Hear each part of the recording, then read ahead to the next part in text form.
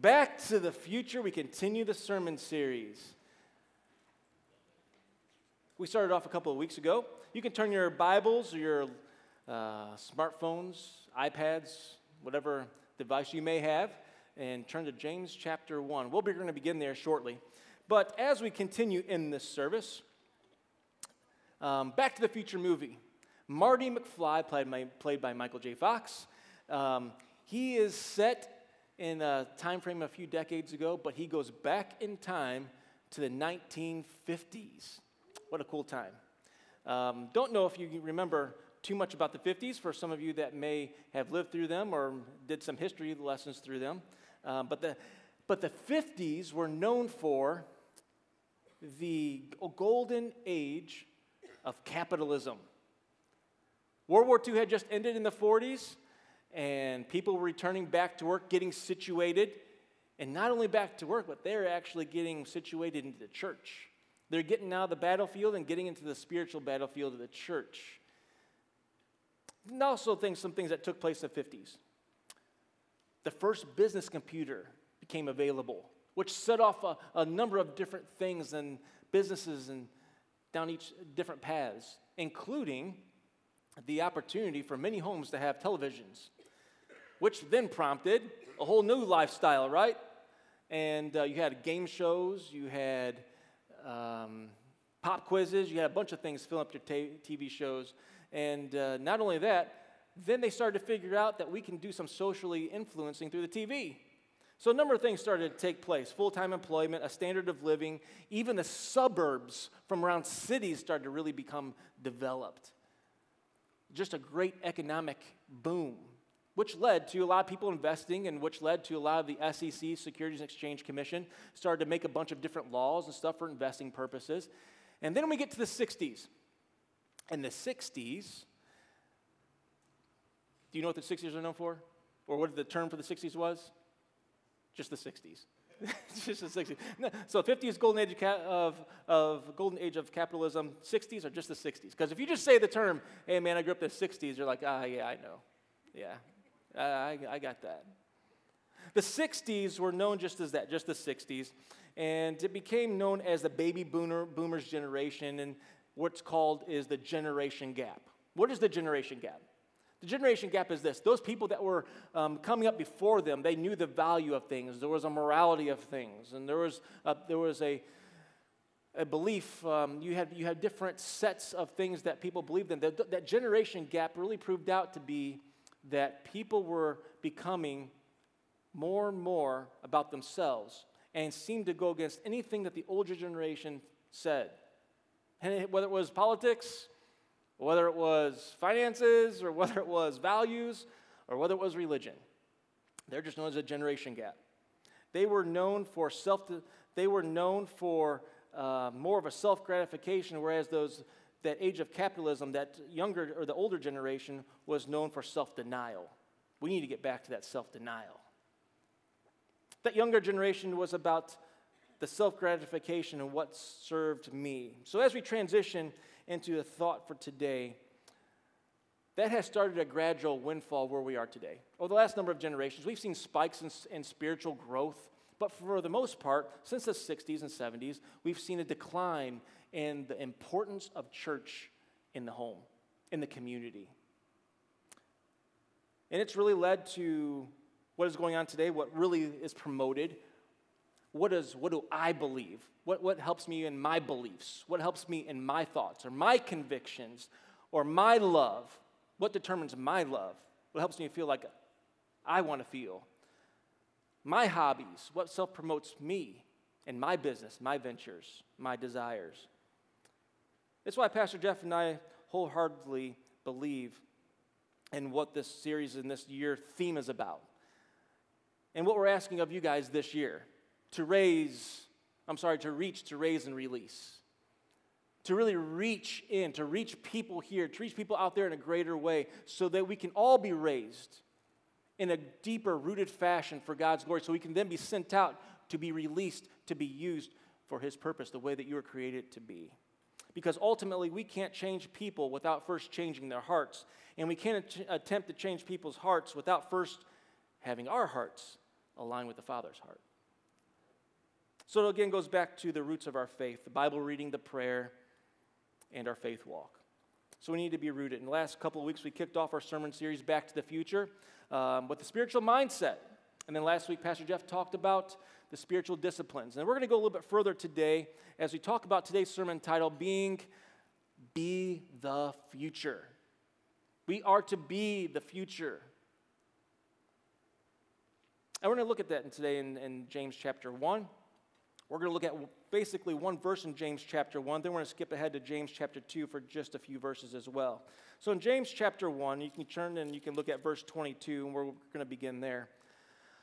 But prove yourselves doers of the word, and not merely hearers who delude themselves. And then jump to James chapter 2, starting at verse 14. What use is it, my brethren, if someone says he has faith, but he has no works? Can that faith save him? If a brother or sister is without clothing and in need of daily food, and one of you says to them, "Go in peace, be warmed and be filled," and yet you do not give them what is necessary for their body, what use is that? Even so, faith, if it has no works, is dead, being by itself. But someone may well say, "You have faith, and I have works. Show me your faith without the works, and I will show you my faith by my works. You believe that God is one. You do well. The demons also believe and shudder. But are you willing to recognize, you foolish fellow, that faith without works is useless? Was not Abraham our father justified by works when he offered up Isaac his son on the altar? You see that faith was working with his works, and as a result of the works, faith was perfected. Now jump down to verse 26. For just as the body without the spirit is dead, so also faith without works is dead. This train of thought that James is exacting here in this moment, in this passage of Scripture, is really completely about obedience. You see, in the Scripture it says, Jesus says, if you love, you're going to keep my commandments. You're going to be a doer. And as James was writing to this church, or to the church, he knew exactly what obedience looked like. He knew exactly, because why? He had seen it firsthand. James was the half-brother of Jesus. So he knew exactly where to be coming from and what obedience looked like. And he's compelling them to be a doer of the word. Don't just sit and listen and be a hearer only. This picture you're going to see here in just a moment, it's about an RC dog. David Jeremiah shared this not too long ago.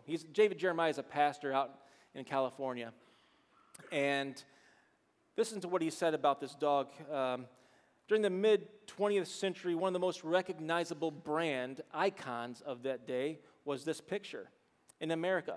It was this dog sitting in front of an old gramophone with his head cocked, listening to the sound. That iconic image, it's owned by RCA, Victor Record Company. The dog was sitting in front of a Victor gramophone.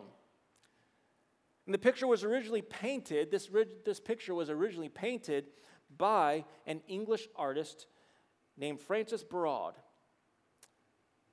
This dog was named Nipper, and he had been owned by the painter's brother, who had recorded his voice on some early phonograph records. And after the brother died, Barraud, the painter, inherited Nipper and the gramophone and the records that came with it. And whenever the records were played, with Nipper's master's voice being played, the dog would sit in front of the gramophone, listening to his master's voice. And that's a beautiful image, spiritually, in our relationship to Jesus Christ. As he has gone to be in heaven and he's no longer here on this earth, we can no longer hear his physical voice, but be assured we can sit in front of his word. And we can kneel before him in prayer. And we can hear him speak to our hearts. Have you heard your master's voice this morning? Have you heard it in the last couple of days? Have you listened intently to what he's telling you? What he speaks to your heart? See, as believers, we should hear. As believers, we should be able to hear our master's voice.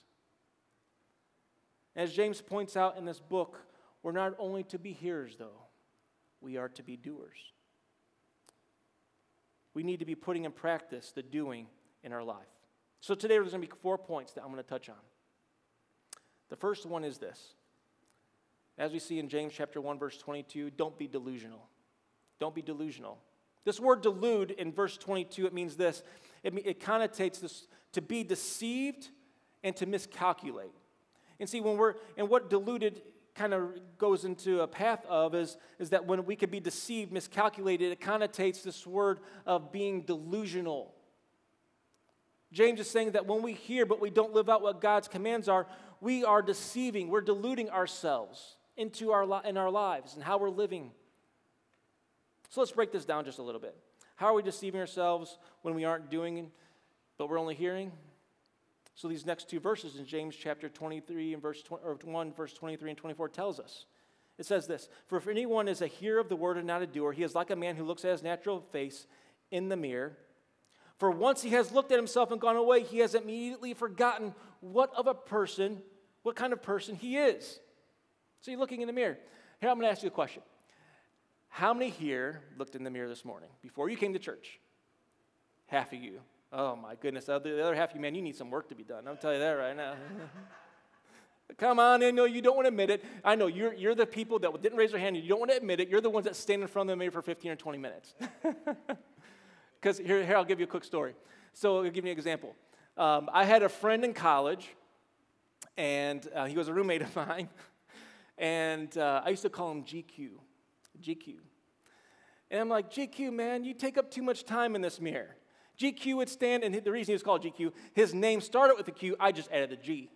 And so GQ would stand in front of the mirror, and he's always checking himself out. He would spend 15 to 20 minutes looking at the mirror to himself, looking himself over. And I'm going to tell you, if I did not get my butt out of bed early enough to get in front of the mirror, I was like really I had not much time to even check over myself before he went. And I'm like, GQ, listen, man, you're over there, you look spiffy. He would look at himself, make sure his collars are good. Everything was prim and fine. He'd actually look at his eyebrows, make sure that his hairline and his beard was perfect. Everything was going, and I said, listen, I got to a point, I'm like, look, man, if you don't want people thinking you have an ugly roommate, I need time in that mirror. But truth is this, is you see this word of God. This is our mirror. This is what the word of God does. It shows us who we are and tells us where we're at in our life. And maybe there's some people here that don't want to get into God's word because you're afraid of what it's going to tell you. You're afraid of what it's going to reveal. You're afraid that it might convict your life into doing something where God's commanding you on how to live, and you don't want to live that way. Listen, if we're saying one thing and doing another, and not being the doer, we're deceiving ourselves. It's a lie. The worst part of the lie is you're claiming to be people who are of Christian faith but not living out Christ's commands. And what is this lost and dying world supposed to do with that? What are they saying and how we're living? It's like, are you matching up to what you're saying and what you say about your own self? Don't be delusional. Here's the second thing. Don't be dead. James 2:26 itself tells us this. Just as the body without the spirit is dead, so also faith without works is dead. We just read that a few minutes ago. You know, my kids like to play video games. I used to play video games. Hey, look, I couldn't get in front of the mirror, so I might as well play video games in college. So I had to spend my time getting ready. Maybe I can get the glare off the TV. I don't know.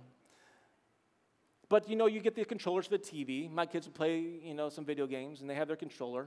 And what happens is sometimes when the batteries go dead inside the controller is useless. A person saved should always have some sort of good works that follows in their life. Some may take longer. Some it may be slower, fast moving. I don't know. The fact is the Holy Spirit, if you are a believer, is living inside of you, compelling you to move and do something.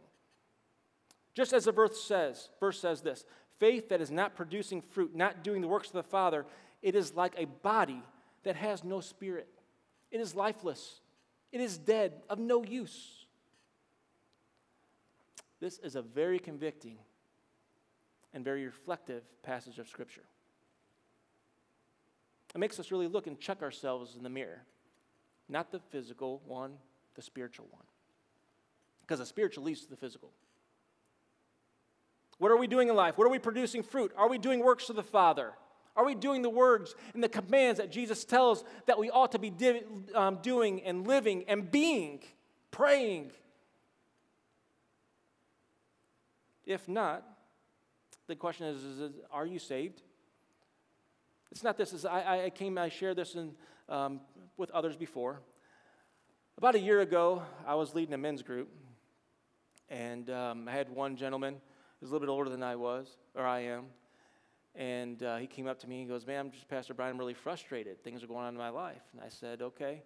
And this gentleman had been in church for decades, and I said, "Well, when's the last time you got into the Word? When's the last time you talked to the Father?" And he's like, "I don't know. I haven't opened my Bible since I got saved." I thought, "What?" And I said, "Well, how long do you think you've been saved?" He goes, "About 25, 30 years. And I'm thinking to myself, if someone has been saved that long and never feels compelled to open up God's Word, never feels compelled to really get engaged, never feels compelled, it's like, do you have the Holy Spirit living in you? And I'm not saying you have to be Billy Graham. I'm not saying that you have to. It's just this, is that God is the Holy Spirit. And when you are a believer, you are filled with the Spirit, and it should compel you to some steps forward at some points in your life. Our goal is to see a Christ movement take place, and it takes a living Christ body that does his work. Is Christ living in you? Is he compelling you to move in your faith? Let's not be dead. Let's be alive in Christ. So we talked about a couple of things about don't be a delusional, don't be dead. Here's a couple of B's, to be something. Here it is, be a doer. Be a doer. We want to be the future, then we got to be a doer. The future of your home, our communities, our church, our world, it really lies within us. It relies within our children. It relies within our sphere of influence. It relies here. As Pastor Jeff and I have laid out in the vision plan for the future over the last couple of weeks. And if you weren't here, maybe you missed it, you can go to our website, and on the resources tab, there's a sermons archive that you can go to. In the last couple of weeks, at the very beginning, we have laid open a synopsis of the vision plan, not the entirety. I would encourage you to go check those out. And even in any of the past sermons, you can check those out as well. For our vision plan to take hold, though, we have to do right now. We can't wait for the future to come to us. We have great plans, to do things. We want to see people saved. We just don't sit and pray, "Lord, send somebody." What if he wants to send you? We can't pray for just a movement to take place, for people to come in or buildings to be added or whatever it may be. We got to prepare now. The doing starts now. A.W. Tozer said this, quote, a number of years ago, a long time ago. He said, "If the Holy Spirit was withdrawn from the church today, 95% of what we do would go on and no one would know the difference. If the Holy Spirit had been withdrawn from the New Testament church, 95% of what they did was stop and everybody would know the difference." The thing is sometimes we get so caught up in the daily routine of just doing life that we're not doing ministry as we should. I'm not saying it'd be 95%, but a large portion of just doing. But are we doing Jesus to people? Are we doing Jesus with one another? Are you listening to God's word infiltrate your heart and transforming you? It's not just about coming in and showing up and going home and praying that the Lord does. He wants to use his people. He wants to see doers, not just hearers. God desires to work in us and through us. Are you ready to be used? Are you ready to go to work? Here's what James is saying. Your life, your works will prove out your faith. Plain and simple. Your life. It's going to prove out your faith. If someone says that they are fans of the Browns, we have some fans of the Browns in here. Woo. Oh my word. They're in the second round of the playoffs in how many years? And that was the best we can get. Oh my goodness. Thank goodness there's no fans in the stadium today based on that. Holy cow. But if we're saying that we're Browns fans and we show up and we're wearing Chiefs gear today or we're wearing the Ravens gear, God forbid, then what kind of fans are we? Are we really fans of that team?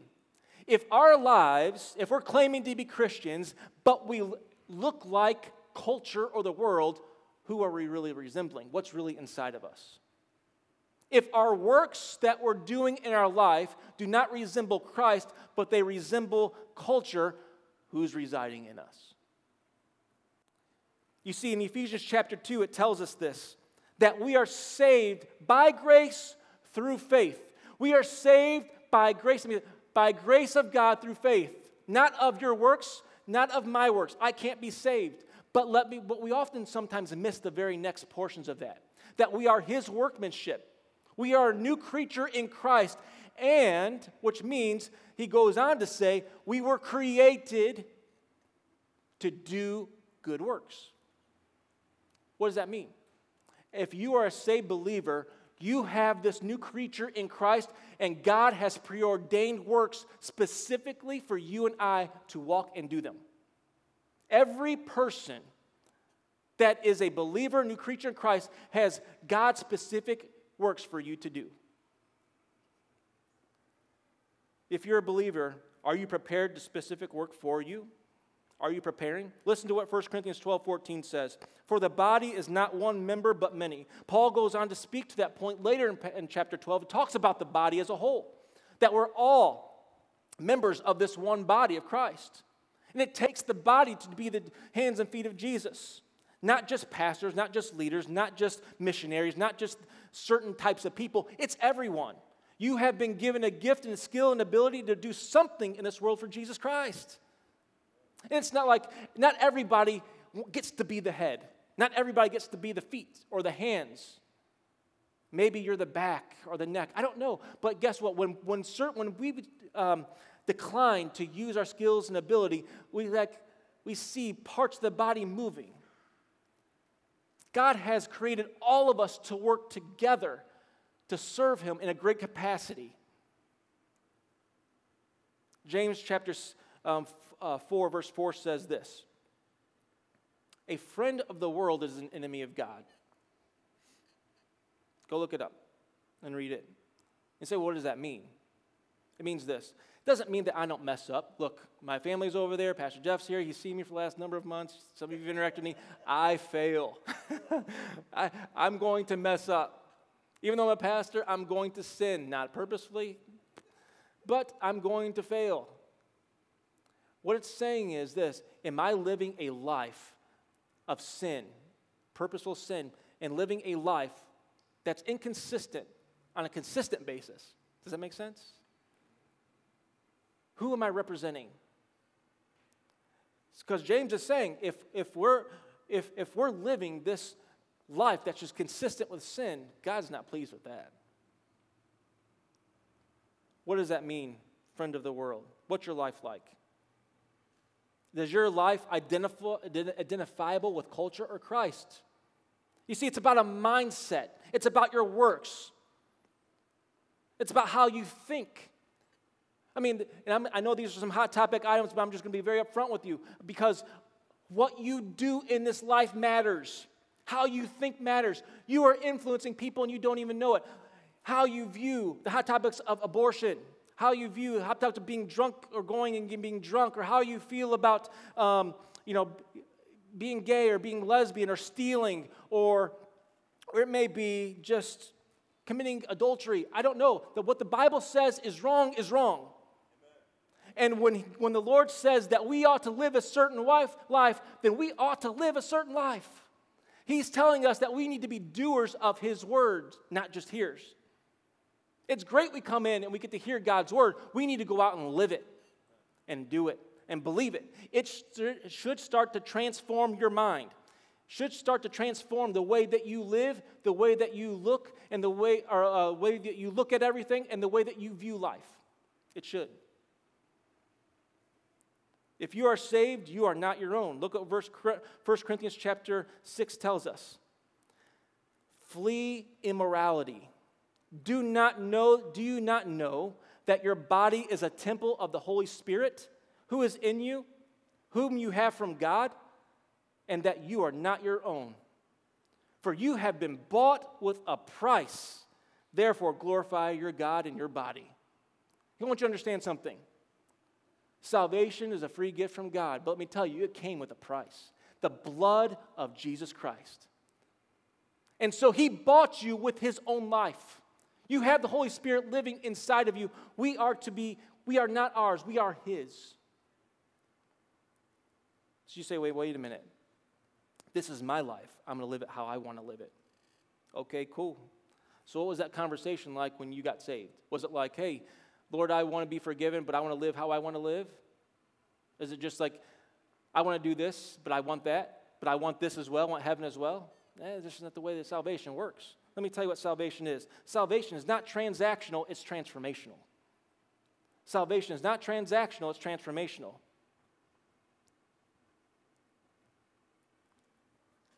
And I'll kind of go over what transactional and transformational means. Transactional faith says this. It says, I need this fix to do my life. It's like, I'm going to do this transaction, and I'm going to get something is paid for something, a predetermined benefit or service or an item. Like, I pay this cost, so I get these groceries. Or I get this ticket to go to this concert. And from a Christian's perspective, let's roll it out this way. I pray this prayer a certain way with certain words, so this should take place. If I pay this tithe and this offering, I should be healthy, I should be wealthy, I should have this. Or if I attend church, well, guess what? Just because I attend church, I'm a healthy, growing Christian. Or if I do A, then God will do B. And that is not Christianity. That's not. I'm not saying that God is not going to bless your life, because he will, because he is faithful. But it's not a transactional faith. It's a transformational faith. Transformational faith says this: I need to change so I can be Christ-like. Transformation is the Holy Spirit working in your life to change you, because it changes your behaviors. I don't buy something to be something. I receive Jesus to be like him. It changes my thought process, my lifestyle. It changes me so I resemble him. Why is transformational faith so important? Why is that important? Thank you for asking. Thank you.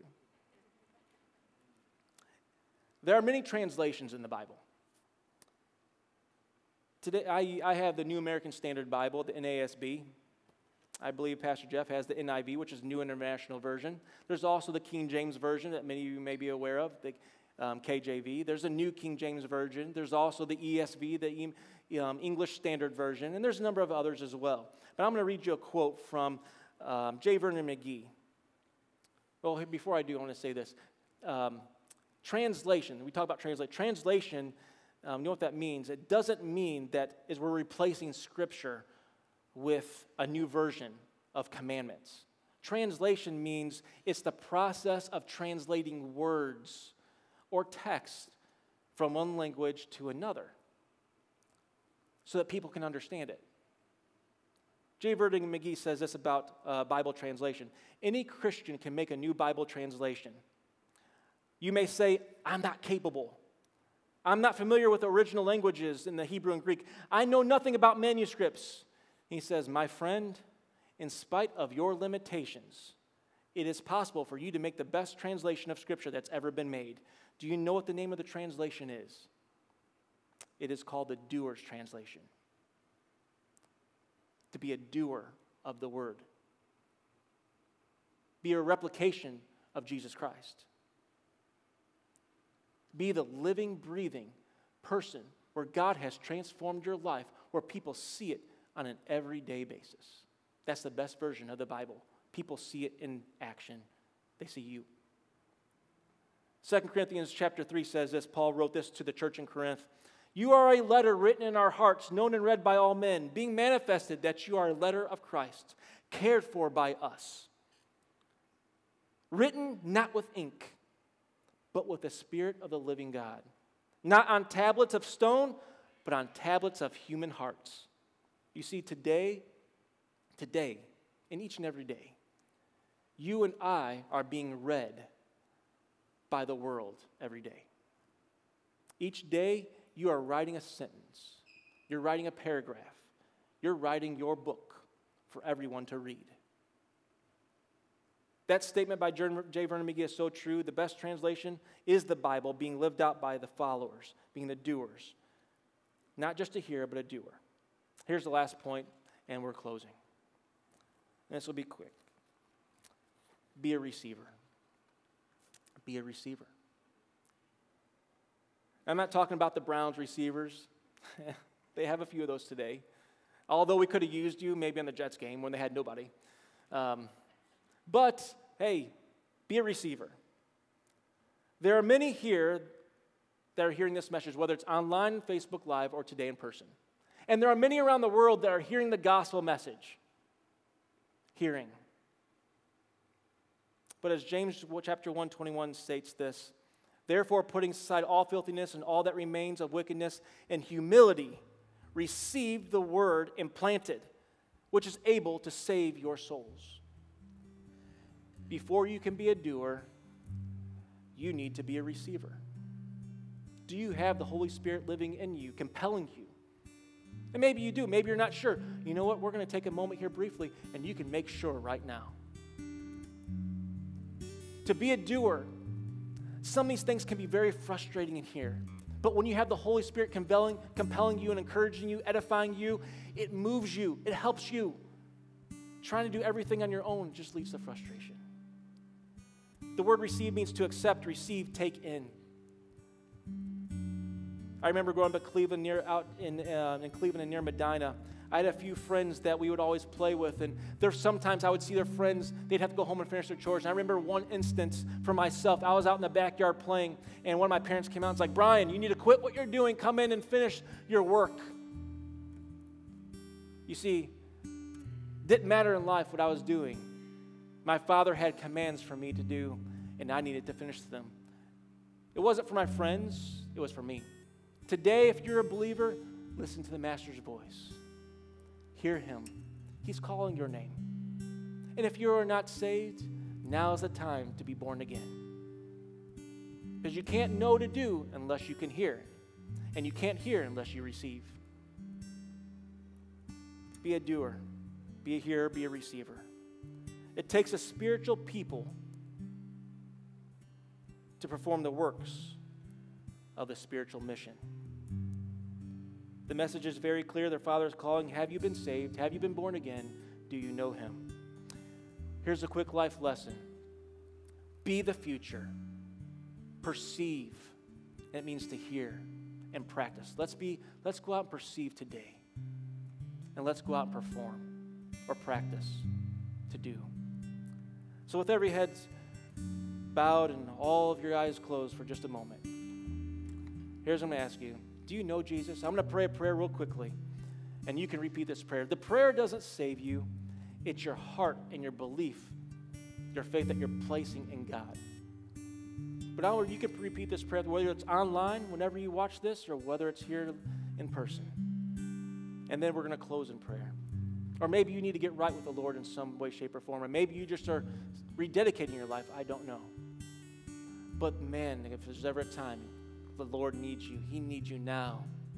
He doesn't need your perfection. He supplies the perfection. Let's pray. If you want to be saved and repeat this prayer after me. Father, I just thank you, Father, Lord, for salvation. Lord, as best I know how, forgive me of my sins and cleanse me from within. Lord, I believe in you. I believe you died on the cross. I believe you're the Son of God and that you rose again. Lord, forgive me and help me to live for you, Lord. In Jesus' name, amen. And as we get ready to close in prayer, Pastor Jeff asked you before, and I'm going to ask you again, maybe you just need to pray for just a moment. Let's take a moment. We're going to pray. We're going to close during this prayer as well. But I'm encouraging you to be a doer. I'm encouraging you to be a hearer, a receiver. Let's pray. Father, Lord, today, help us, Lord, to be perceiving of who you are. Let us listen to the Master's ear today, Lord. Lord, I know that the Browns game is going to take place. I know that there's other things on our list and our agendas, but Father, we should be excited that we have God who loves us so much and gave his Son for us, and he wants to work in our lives. Lord, I pray, Father, Lord, that we realize that. I pray, Lord, that we see what's in the balance of our lives today. God, convict our hearts and move us Lord, let your word be filled in us. Lord, I pray, Lord, that we not only perceive, but then we go out and practice what we know. We don't have to know everything, Lord. We just need to know you. So, Lord, move in our way, in our life in a mighty way. Let us get out of our seats and into the world, but let us go, when we go into the world, let us be doers of the word. Let us go with the great commission to the great communities, and let us be the church, Father, Lord, today. For those that are listening here, Lord, I pray that you be with us. In Jesus' name, amen. It's a blessing with you guys today. Go Browns, but out of our seats and into the world. Love you, appreciate you all. Have a great afternoon.